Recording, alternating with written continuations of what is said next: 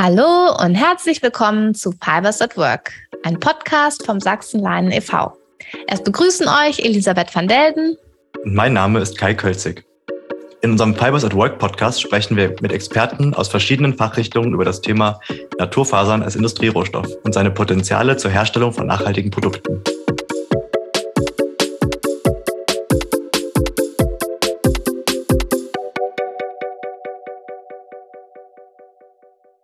Dies ist Folge 14 aus der Hanf-Edition. Heute haben wir Simone Sommer zu Gast. Simone ist Division Head Sustainable Materials und Innovation bei Marco Polo und geht zusätzlich auch einer Lehrtätigkeit an der Hochschule Pforzheim nach. Kai und ich sind jedenfalls sehr gespannt, heute einen anderen Blickwinkel mal zu hören, und zwar den einer bekannten Modemarke. Und was sozusagen Simone und Marco Polo über Hanf als Industrierohstoff denken. Hallo Simone, schön, dass du dir heute Zeit für uns nimmst. Hallo Elisabeth, hallo Kai. Danke für die Einladung, heute hier sein zu dürfen. Freut mich total, dass wir uns heute über Hanf unterhalten. Hi.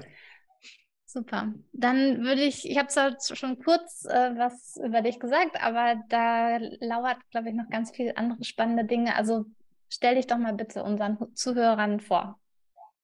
Ja, gerne. Also die Jobbezeichnung Division Head Sustainable Materials Innovation, die ist eigentlich so ein bisschen geboren worden, als ich vom klassischen Design und Kollektionsentwicklung bei Marco Polo in den Nachhaltigkeitsbereich gewechselt bin.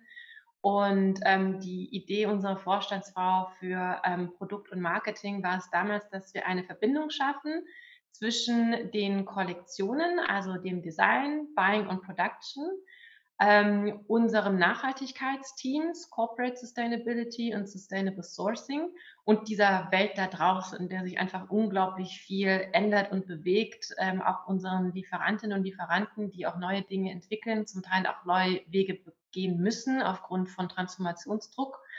Und wir gesagt haben, wie schaffen wir das, Themen von außen erstmal zu recherchieren, dann aber auch zu bewerten, auch mit so einem gewissen Marco Polo-Filter anzugucken, passt das zu uns, ist das unser Weg, den wir gehen können und wollen, und wie kann das dann in Produkte auch übersetzt werden. Und das ist eigentlich so meine Tätigkeit. Also ich lese und höre viel, ich unterhalte mich mit ganz vielen Menschen. Seit die Pandemie jetzt so wieder einigermaßen im Griff ist, sind auch Reisen wieder auf meinem Programm. Und dann bringe ich eben Themen rein, entwickle Konzepte dazu, versuche vorher alle Unwägbarkeiten abzuprüfen, was könnte passieren, wie könnte man es angehen, bis hin eben dann zu dem Konzept, das wir dann meistens als Pilot fahren. So die typische Innovationsphase wäre dann Pilot oder ein Prototyp, dann Proof of Concept, dann Skalierfähigkeit in kleineren Kapseln oder Testballons, bis hin, dass sowas dann eben auch in die Kollektion implementiert werden kann. Und du lehrst auch noch an der Hochschule Pforzheim. Was machst du da? Genau, das ist relativ neu. Das ist seit dem jetzt gerade zu Ende gegangenen Wintersemester. Dort wurde eine Stelle ausgeschrieben, die einen ganz ähnlichen Titel hat: Future Material Innovation und Future Technologies. Klingt ganz ähnlich. Die Stelle soll das Material so in den Mittelpunkt der Gestaltung stellen und nochmal aus dem Material heraus Gestaltung ermöglichen. Und Material geht natürlich einher in der heutigen Zeit mit den Themen der Nachhaltigkeit, der Beschaffung, Rohstoffherkunft und dann aber auch die Fertigungstechniken. Was gibt es mittlerweile Neues? Was hat das für einen Einfluss auch auf die Gestaltung? Und wie kann man sich dann aber auch jetzt ganz klassisch so in der forschenden Gestaltung von dem Aussehen von Materialien inspirieren lassen? Welche wahrnehmungsphysiologischen Aspekte spielen dort auch eine Rolle? Das Fach ist innerhalb eines vom Bundesministerium für Bildung und Forschung geförderten Programmes jetzt für 2 Jahre begrenzt. Und mein Ziel ist es eben, dieses Fach zu etablieren, auch die Themen Nachhaltigkeit nochmal in der Hochschule zu verankern. Und das Spannende ist, dass das interdisziplinär abläuft. Also alle Fakultäten, also alle Gestaltungsfächer an der Fakultät für Gestaltung sind dort involviert. Oh, klingt spannend. Cool. Es war jetzt schon relativ viel von beiden Seiten gehört und man hat schon mitbekommen, du hast einen ganz guten Überblick über die, sag mal, Produktionsseite der Modeindustrie und jetzt auch so vielleicht so ein bisschen noch die Finger mehr in den Innovationen drin. Ähm, Was sind denn so, also du hast deine Vita ist ja noch ein bisschen länger, jetzt hast du sozusagen die zwei Sachen beschrieben, die du aktuell machst, aber du hast auch schon ein paar Modemarken mal von innen gesehen und näher kennenlernen können und da auch bestimmt einige Trends und Entwicklungen der letzten Jahre so mitbekommen. Was sind denn so, oder seit wann ist denn dieses Thema Nachhaltigkeit und nachhaltige Materialien auf dem Plan solcher Marken und wie kam das zustande oder wie hast du das so empfunden? Ich nehme da tatsächlich einen ganz interessanten Bubble-Up-Effekt wahr.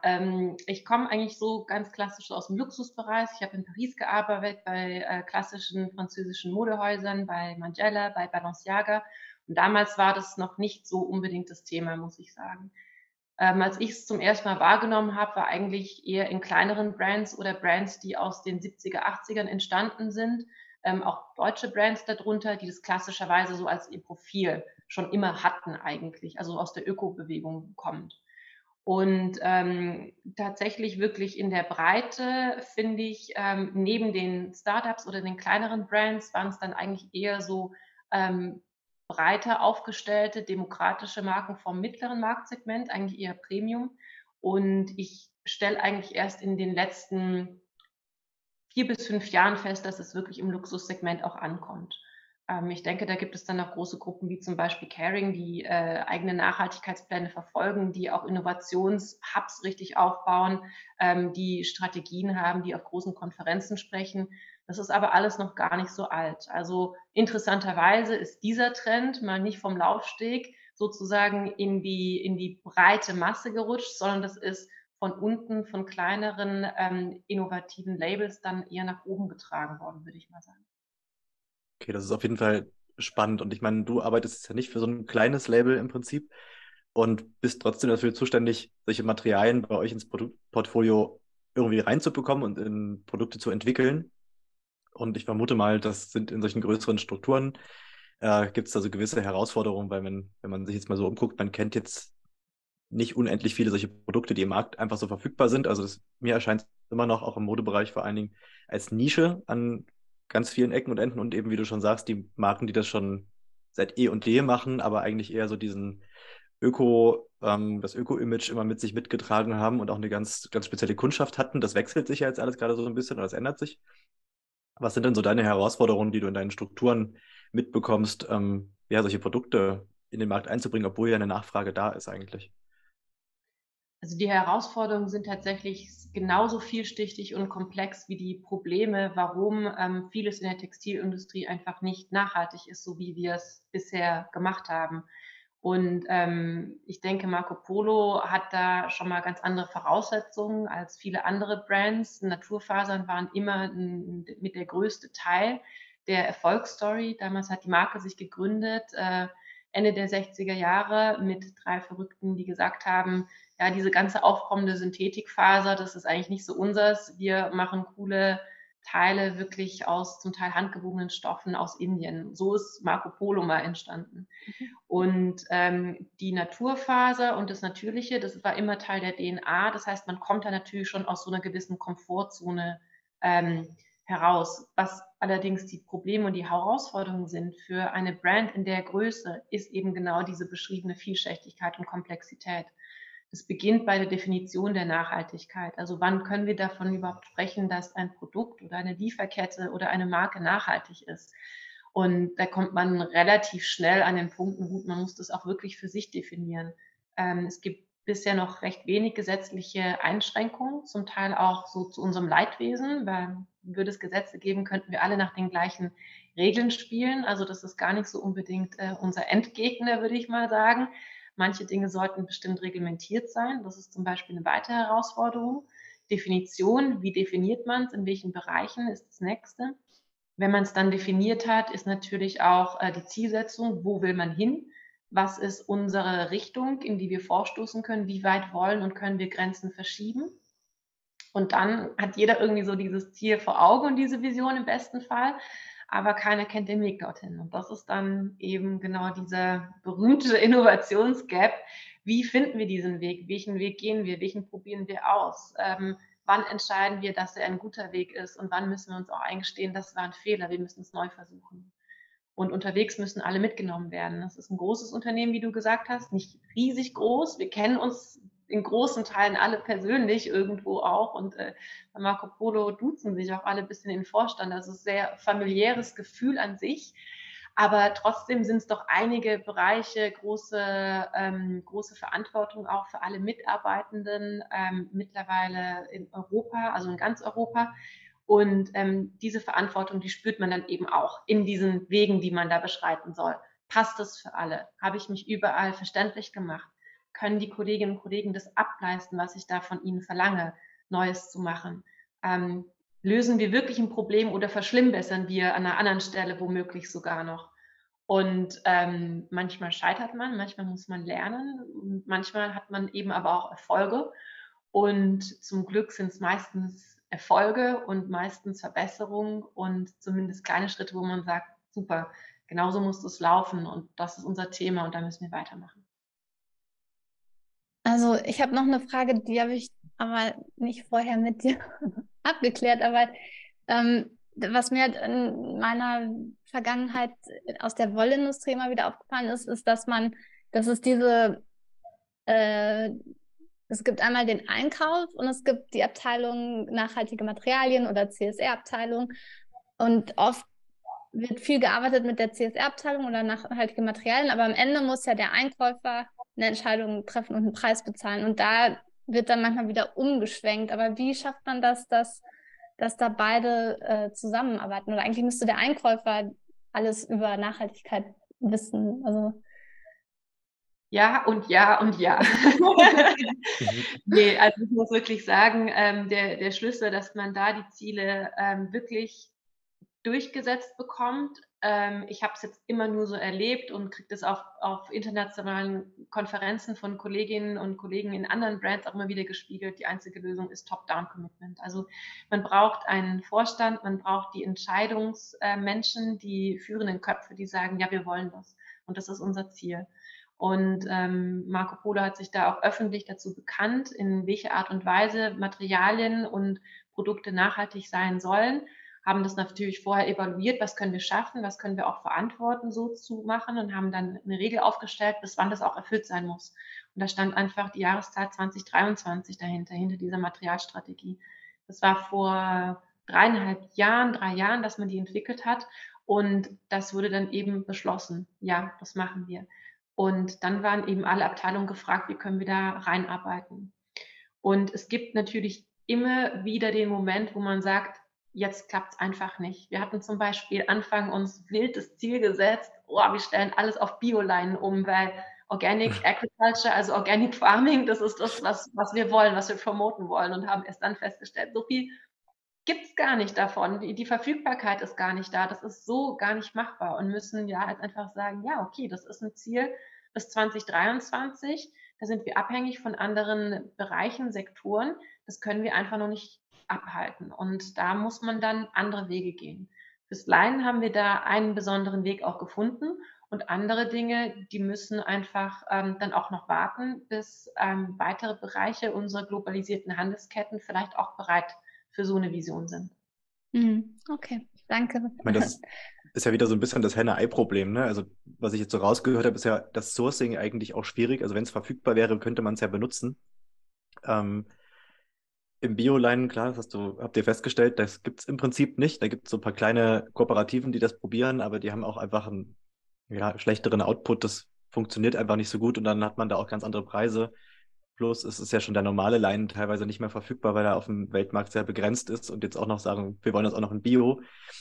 Das wird dann noch schwieriger. Ich meine, mit der Bio-Baumwolle ist, glaube ich, auch allen bewusst, dass es mehr Bio-Baumwolle verkauft wird, als angebaut wird auf diesem Planeten. Also, dass das auch gar nicht machbar ist, teilweise das in diesen Qualitäten oder im Bio zu bekommen. Deswegen kann man da ganz gut, glaube ich, diesen Bogen schlagen zu diesem Industrierohstoff. Bei uns geht es ja um Hanf im Podcast. Nicht, dass die Zuhörer denken, was machen die heute, reden sie nur über Mode. Dass wir da vielleicht den Bogen zurückschlagen, dass es im Prinzip die Verfügbarkeit dieser Rohstoffe eigentlich ein wichtiger Aspekt ist, damit die Produkte überhaupt entwickelt werden können und dann natürlich auch die gleichbleibende Verfügbarkeit. Also man kann jetzt nicht irgendwo mal eine Minicharge besorgen, vor allem wenn man ein großes Unternehmen ist.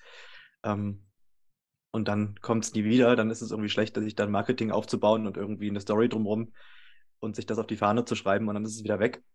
Ähm, Deswegen, wie sind denn da deine Erfahrungen gerade in diesem Bereich Sourcing mit dem Hanf und was sind so Qualitäten, auf die ihr da gerade so abzielt, um Produkte zu entwickeln? Also Hanf ist total spannend. Das ist wirklich ein Material, was gerade so einen Moment hat. Also es trendet, könnte man sagen. Das Thema Verfügbarkeit von Bio-Cotton ist echt ein riesiges Thema. Also das merkt man auch auf dem Weltmarkt, da der Druck wird immer stärker. Hatten jetzt auch natürlich durch den weiter fortschreitenden Klimawandel auch Ernteausfälle in verschiedenen Bereichen. Und du sagst es ganz richtig, man muss genau gucken, was wird wirklich als Bio verkauft und was ist es dann auch. Und wir setzen da auf sehr hohe Standards und Zertifikate und investieren auch dementsprechend in diese Sicherheit und die Lieferkette. Und diese Preise scheinen nicht zu sinken, nein, im Gegenteil, das wird teurer werden. Genau diese Sorgfalt und diese Sicherheit, die wir da haben wollen, bis hinunter aufs Feld. Und deswegen wird eigentlich so die Richtung sein und alle Kolleginnen und Kollegen, die das vielleicht hören, werden das bestätigen. Wir brauchen, man sagt so, mehr Abwechslung im Faserkorb. Also wir brauchen in unserem Faserportfolio, wenn wir anschauen, aus welchen Naturfasern sind unsere Kleidung, wir brauchen einen stärkeren Mix. Das ist eigentlich fast schon analog zum Energiemarkt. Wir können nicht nur auf eine Technologie und einen Rohstoff setzen. Wir brauchen verschiedene Lösungen, auch abhängig vom Ort. Und neben der Baumwolle als zellulosischer Naturfaser und Flachsstrichleinen ist jetzt eben auch der Hanf immer stärker im Fokus gerückt. Und das hat auch sehr, sehr gute Gründe. Zum einen könnte der Hanf für viele Landwirtinnen und Landwirte auch eine Lösung sein, weil er einfach eine sehr dankbare Pflanze ist. Da möchte ich nicht zu viel sagen. Kai, du bist der Experte. Ich kann das wahrscheinlich immer nur so halbwissender sagen, als du das wiedergeben kannst. Aber uns fällt es natürlich auf, was gesagt wird, wenn man eben auch auf Farm-Level-Projects mal achtet und sagt, was diese berichten, dass der Hanf einfach eine sehr robuste Pflanze ist, keine künstliche Bewässerung braucht, also wirklich auch keine Pestizide braucht, wie so eine Art Wellnesskur für den Boden ist, Mineralien bindet und auch in diese Pflanzen dann so zurückdrängen kann. Das ist alles das, was uns gesagt wird. Und was ein weiteres Thema ist, wo du gesagt hast, jetzt irgendwie so Nachhaltigkeit auf Rohstoffbasis, regenerative Landwirtschaft kommt gerade immer stärker in der Mode an. Also dass man auch schaut, okay, wie können wir regenerative Initiativen und Projekte unterstützen, dass man einfach noch mehr schon für die Bodengesundheit und die Pflanzengesundheit also auf Farmlevel tut und welche Möglichkeiten haben auch Modefirmen, sich dort zu engagieren. Und da rückt der Hanf total ins Zentrum, weil der da eigentlich auf alle Knöpfe drückt. Und zum anderen ist Hanf vor allem auf meiner Agenda ziemlich weit oben, weil wir uns gerade sehr stark mit Kreislaufwirtschaft und Zirkulierfähigkeit von Materialien beschäftigen. Und da sind natürlich an sich alle Materialien interessant. Und im Gedanken der Circularity, was ja nochmal so ein bisschen eine andere Definition in sich trägt, ist ja eine sehr, sehr wichtige Säule die Langlebigkeit. Also die Produktlanglebigkeit. Es geht auch um die Gestaltung und die Ästhetik. Es geht auch um solche banalen Dinge wie Nahtfestigkeit und dass ein Reißverschluss nicht kaputt geht und so. Und da muss man auch gucken, wie kann man da das Produkt stetig verbessern. Aber es geht natürlich auch sehr stark vom Rohstoff aus, wie die Abnutzung an einem Gewebe oder einem Gestrick dann sein wird. Und da bringt Hanf einfach von seinen faserphysiologischen Parametern unglaublich viel mit. Und deswegen ist er auch im Sinne der Circularity eine unglaublich spannende Pflanze, mit der wir uns gerade mehr beschäftigen möchten.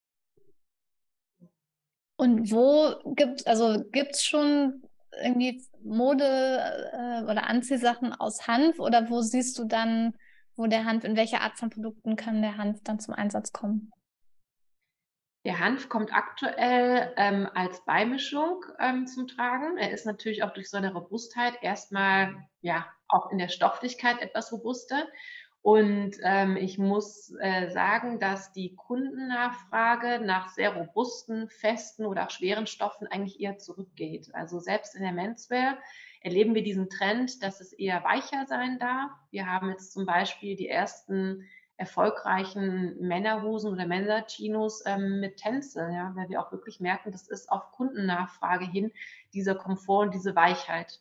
Und deswegen ist aktuell eigentlich so the match made in heaven für den Hanf ist tatsächlich noch eine Mischung und ein Blend. Ich könnte mir vorstellen, dass das in der Produktentwicklung oder auch so in so einer längeren Kette vielleicht auch erhöht werden kann. Aber die größten Erfolge hat der Hanf aktuell so als Partner mit anderen Fasern. Natürlich mit Baumwolle, das kennen und lieben die Kundinnen und Kunden, das ist sehr vertraut. Aber eben auch gegebenenfalls mit zertifizierten Man-Made Fibers. Und ich könnte mir natürlich vorstellen, im Luxusbereich, also richtig Luxus, das Hanf und Seide ist natürlich eine Wahnsinnsmischung. Da kommen zwei Welten aufeinander, die wahrscheinlich irgendwie dann im Ausdruck, gerade in so einem feinen Körpergewebe oder so, bestimmt ganz, ganz toll sind. Den größten Erfolg, wenn ich mir jetzt so überlege, was habe ich auf den Stoffmessen gesehen oder bei den Stoffvorlagen, hat Hanf weiterhin im Bereich von Körpergeweben, Twillgeweben, wie zum Beispiel bei Jeans oder Chinos, das ist total überzeugend und da ist die Faser, glaube ich, so beheimatet auch, da kommt sie auch her. Ich meine, wir dürfen nicht vergessen, dass Jeans, bevor sie nach Amerika mit ausgewandert sind, natürlich nicht aus Cotton waren, sondern eben aus den heimischen Rohstoffen und darunter war eben auch Hanf. Also es ist im Prinzip so Homecoming für die Hanffaser, jetzt in der Jeans einfach wieder vermehrt eingesetzt zu werden. Aber auch leichtere Blusen oder Hemdstoffe, dann Jackengewebe ist ja ganz toll. Und was wir sehen, was sehr interessant ist, sind Jerseys mit Hanf. Einfach weil durch die kleinen Slaps und die Unebenheiten in den Jerseys diese eher feineren Stoffe eine bewegte Oberfläche bekommen. Und diese Bewegtheit, diese Struktur, dieses Nicht-Uniforme trifft gerade wirklich den Zeitgeschmack. Also man merkt, dass die Menschen in einer hochindustrialisierten Welt, wo Produkte gleichförmig und fast schon anonym daherkommen, eigentlich dieses Besondere, Einzigartige und leicht Unregelmäßige wieder wertschätzen und das als Premium oder sogar Luxus begreifen. Das finde ich sehr, sehr schön. Cool. Und jetzt haben wir gerade von diesen Stoffmischungen gesprochen. So als kleines Beispiel, was mir gerade auch so eingefallen ist, weil du gesagt hast, so eher diese gröberen Stoffe, vielleicht so Richtung Jeans. Wir hatten auch mal vor kurzem bei uns im Büro zwei Frauen sitzen, die machen dann ein kleines Label für Workwear. Also die machen im Prinzip im Regionalkontext, machen die Arbeitsklamotten, Jacken, Schürzen und Hosen.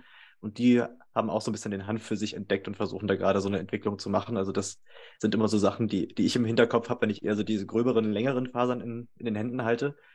Aber wenn ihr jetzt sagt, ihr geht in Mischung mit der Baumwolle, wo ist denn aktuell so das Sourcing, was ihr habt vom Hanf? Also wo kommen denn diese Fasern her?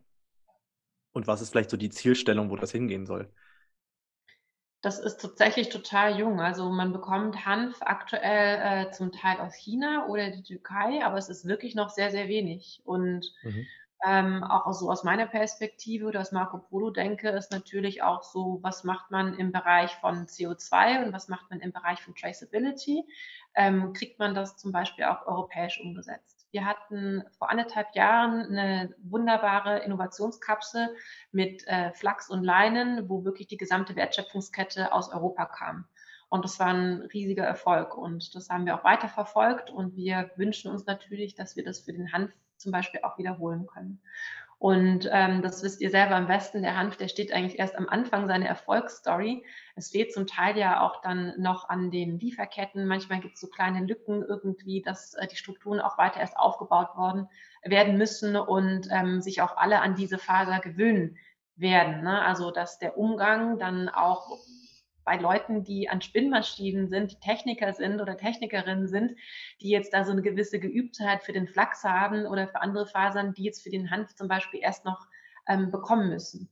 Und das ist ein super spannender Moment und ich bin mir sicher, dass wir in 2 Jahren auf eine Premiere Vision oder eine Mini Fabric Start auch im Bereich von Workwear, in der Menswear oder auch in der Sportswear sehr, sehr, sehr viel mehr Hanf sehen werden und im besten Fall auch sehr viel mehr deutschen Hanf.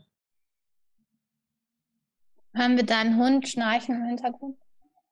Ja, das ist der Hund. Gut gehen, ja. Für alle, die sich wundern, das ist der Hund. Ich habe noch eine Frage und zwar hatte Hanf ja bisher immer so ein bisschen so einen Hippie- oder Öko-Touch. Und Meinst du, dieses Image besteht immer noch oder hat der Hanf das Image schon abgelegt? Und wie kann man sonst, wenn es noch nicht abgelegt ist, wie kann man Konsumenten davon überzeugen, dass Hanf die Faser der Zukunft ist?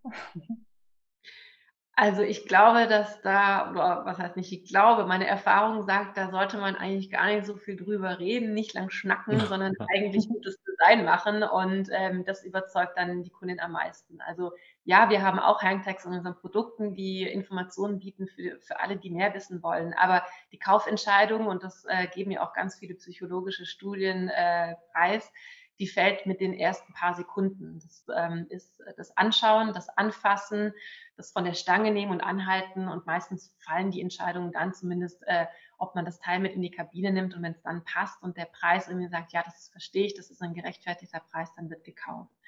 Und insofern glaube ich nicht, dass Hanf jetzt erstmal sofort so als Öko wahrgenommen wird, denn die meisten gucken sich, wie gesagt, erst das Kleidungsstück an, gucken sich die Gestaltung an, gucken sich den Preis an und erst dann, was ist denn genau die Komposition? Ich denke, das kann man für die Mehrheit der Kundinnen und Kunden wirklich sagen. Und wenn ich dann eben wieder schaue, wie wirklich erfolgreiche Beispiele in Stoffflaschen heutzutage aussehen, dann ist da nicht mehr sehr viel Öko dran. Dann hat man auch durch Spinnverfahren oder durch die Mischung, durch super schöne Farben oder tolle Strukturen eigentlich jetzt die Möglichkeiten geschaffen, dass da auch mindestens 2023, wenn nicht dann, das Sourcing ist ja immer früher, eigentlich schon wieder 2026 draufsteht.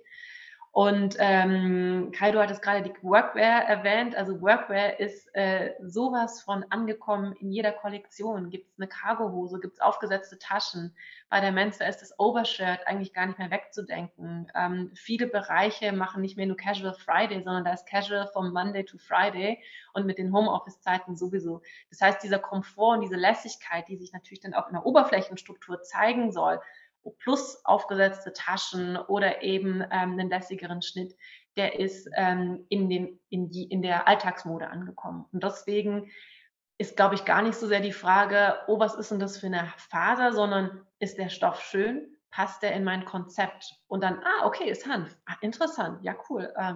Ist auch noch nachhaltig. Ja, wow, prima. Und wir haben andere Voraussetzungen heute als noch, ich würde sagen, vor 6 bis 10 Jahren. Es ist ja im Prinzip branchenübergreifend so, ne? Das ist ja auch so ein bisschen das, was wir in dem, zum Beispiel jetzt im Faserverbundbereich mal sagen, wir machen da Sportgeräte, dann kann man auch nicht nur mit diesem Öko-Image überzeugen, keiner will ein Produkt, was nicht funktioniert oder was einem nicht gefällt. Also das ist ja vielleicht auch so ein bisschen die Denkweise, die sich da geändert hat in der Produktentwicklung, dass man sagt, man muss jetzt diese Evolution im Produkt machen, dass dann auch ein cooles Produkt dahinter steht und nicht nur das Argument, okay, das ist jetzt irgendwie CO2-neutral, nachhaltig oder regional, das ist halt dieses Öko-Image, mit dem man jetzt irgendwie keinen Blumentopf mehr gewinnt, vor allen Dingen nicht, wenn man eine größere Menge ansprechen will an Personen oder eine größere Zielgruppe hat. Und deswegen finde ich das auch ganz spannend, das mal so aus deiner Perspektive einfach zu hören, dass es in der Mode eben das Gleiche ist. Ne? Dass man sagt, man benutzt zwar diese Rohstoffe, aber man bewirbt die jetzt nicht explizit als USP von so einem Produkt, sagt, okay, ihr müsst es kaufen, weil es so nachhaltig ist.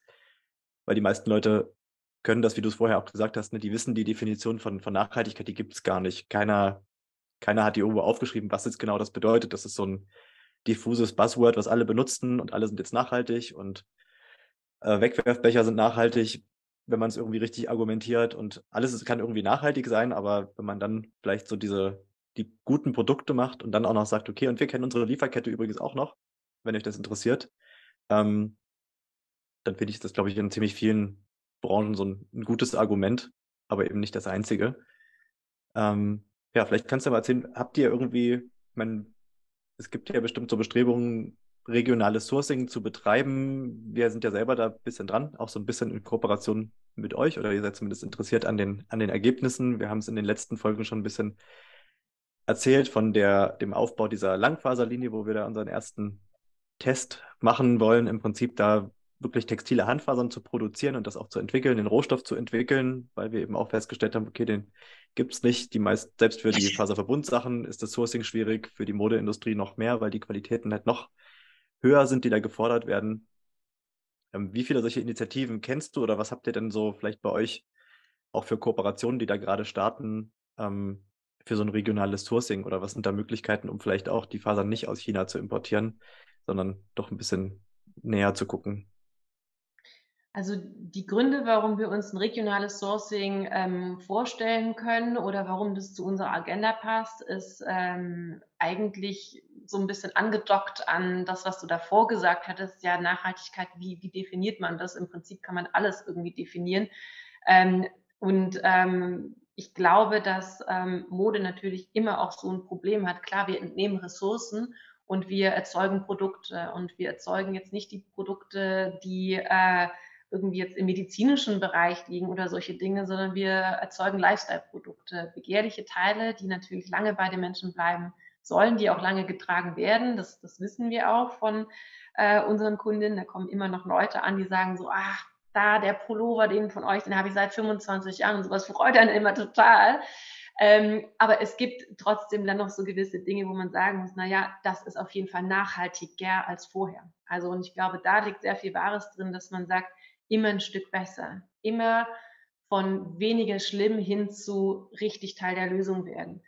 Und da kommt es uns ganz stark auf die Ganzheitlichkeit an, dass man sich nicht ein Thema rauspickt und das bespielt, sondern dass man versucht, möglichst 360 Grad offen zu sein und Gesamtpakete zu schnüren. Und wenn wir uns dann regionales Sourcing angucken, unter dem Aspekt der Ganzheitlichkeit, sind da sehr, sehr, sehr viele Perspektiven vertreten. Das ist also dieses ganze Thema der persönlichen Closeness schafft Vertrauen. Das ist, glaube ich, so die wichtigste Grundlage von allem. Das merken auch die Kundinnen und Kunden, wenn sie sagen oder wenn sie sagen können, ja, das ist dieses Produkt und das hat die und die Marke gemacht. Ich kenne die Marke auch schon lange und die haben mir auch gezeigt, wo sie es herhaben. Die haben mir gezeigt, wer ihre Partner sind. Ich kann das nachgucken. Und wir gehen das einerseits an, ganz proaktiv mit solchen Innovationen wie, ja, welche Rohstoffe haben wir denn hier auf dem europäischen Festland oder sogar im eigenen Land?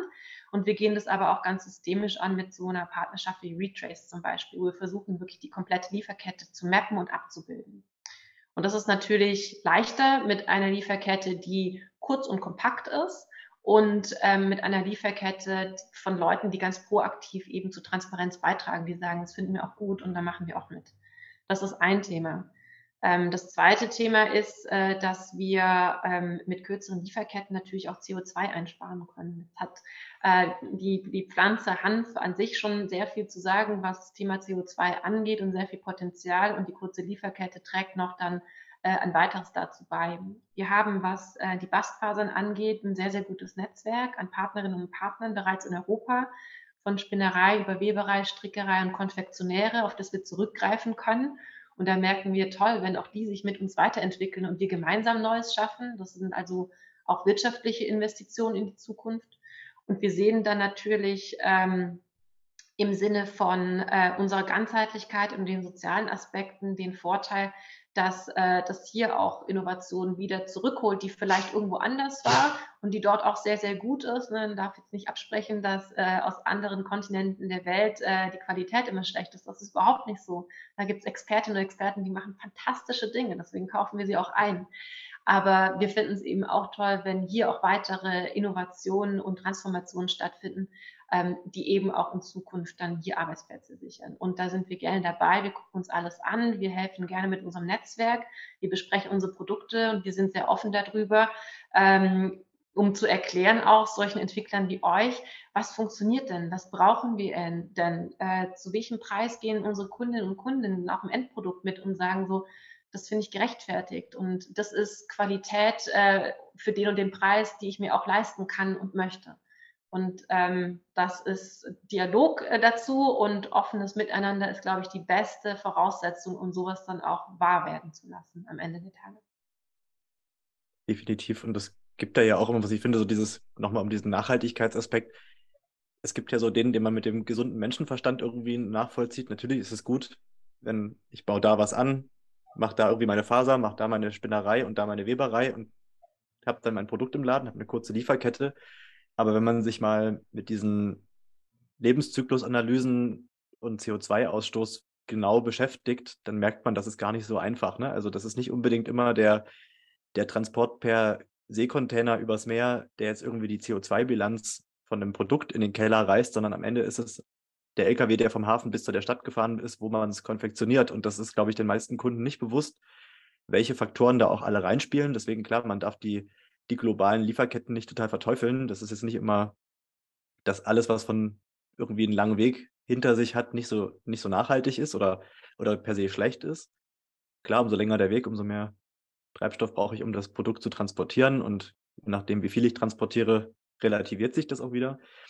Aber das darf man auch nicht vergessen, wenn man immer so auf diesen Hauptaspekten der Nachhaltigkeit rumreitet. Natürlich ist es schön, wenn man irgendwie eine kurze Lieferkette hat und das ist für alle nachvollziehbar und man unterstützt vielleicht lokale Initiativen, die nicht so groß sind und hat irgendwie gibt darüber den kleineren Akteuren auch die Mittel zu einer Innovation und auch Weiterentwicklung zu betreiben. Aber es ist natürlich nicht so der Weisheit letzter Schluss, immer zu sagen, es muss regional sein, es muss von da kommen. Würden wir auch gar nicht schaffen, das aktuell umzusetzen und da alle Lieferketten damit zu versorgen. Ich glaube, auch wenn es so einfach wäre, dann wären wir auch alle schon dort. Und ich glaube, wenn ich eines sagen kann aus den letzten 3 Jahren Erfahrung, nichts ist einfach und nichts ist irgendwie simpel und plakativ darstellbar.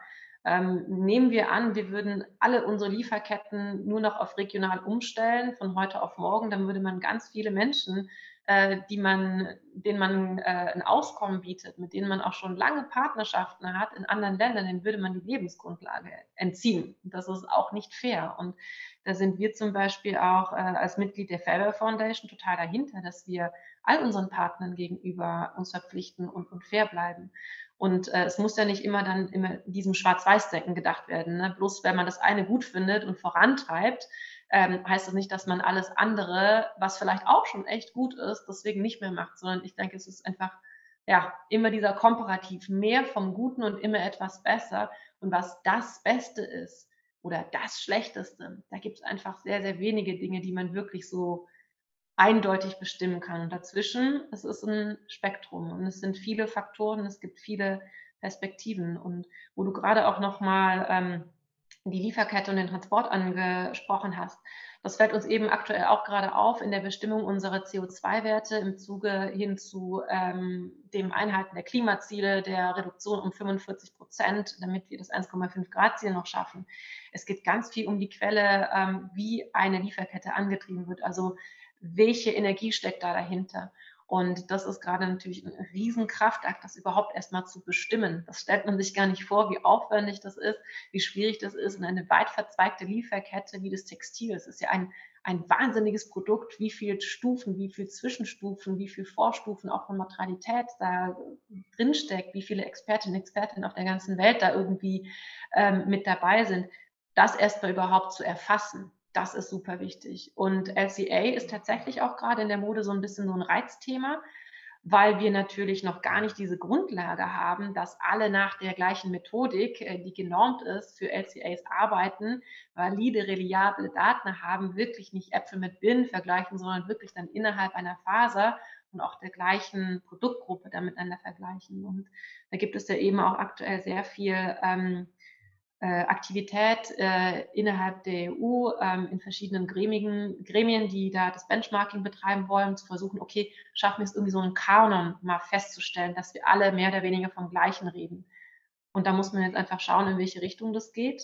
Aber ja, es ist tatsächlich schwierig, auch dann in der Kommunikation nach außen oder in der Kommunikation an Endverbraucherinnen und Verbraucher, solche Sachverhalte dann in 4 Sätzen darzulegen. Man ist oftmals sehr schnell an dem Punkt, wo man das Gefühl hat, wow, das könnte jetzt echt falsch werden. Ich will informieren, aber es ist halt echt schwierig. Und das ist, glaube ich, ein Thema, da geht es uns allen gleich. Wir sind ja auch Endverbraucherinnen und Verbraucher. Wir müssen, glaube ich, irgendwie damit lernen, diese Komplexität auszuhalten. Ich sehe keine Alternative dazu, sowohl im Berufsleben als auch im Privaten. Die Probleme sind zu vielschichtig und zu gewichtig, als dass wir da das Privileg auf einfache Lösungen hätten. Das ist mein Schlusswort, oder? Oh Gott, mein Internet ist gerade total abgestürzt. Du hast gerade in Zeitlupe mit mir gesprochen. Das sah extrem witzig aus. Ich musste mich jetzt zusammenreißen, nicht zu lachen. Ich habe deine letzten 2 Sätze nicht gehört, aber Lisa, glaube ich, schon. Genau, also das fand ich war jetzt mal ein richtig gutes Schlusswort. Und ich glaube, wir sind auch schon über unserer normalen Zeit. Aber vielen Dank, Simone, dass du diese ganzen Einblicke mit uns geteilt hast. Ich fand es super spannend und ich glaube, diese Perspektive fehlte uns bisher auch noch in unserer Podcast-Reihe. Insofern danke, dass wir da lauschen durften. Danke für die Einladung. Es war sehr nett mit euch, mit und ohne Zeitlupe, und alles Gute weiterhin. Wir bleiben in Kontakt. Das war unser Interview mit Simone Sommer von Marco Polo. Simone hat nochmal eine ganze Reihe an neuen Einblicken zum Thema Hanf und der Modeindustrie eingebracht, die wir so noch nicht in unseren Podcast-Interviews abgedeckt hatten. Somit hoffen wir, dass ihr auch ganz viel Neues aus unserem Gespräch mit Simone ziehen konntet. Solltet ihr noch Fragen haben, dann schreibt uns über unsere Webseite sachsenlein.de oder hinterlasst uns einen Kommentar auf LinkedIn. Wir freuen uns immer über Feedback und Anregungen. Wir hören uns nächste Woche wieder mit unserer vermeintlich letzten Folge aus der Hanf-Edition. Hoffentlich seid ihr dann wieder mit dabei. Bis dahin, macht's gut und bis bald!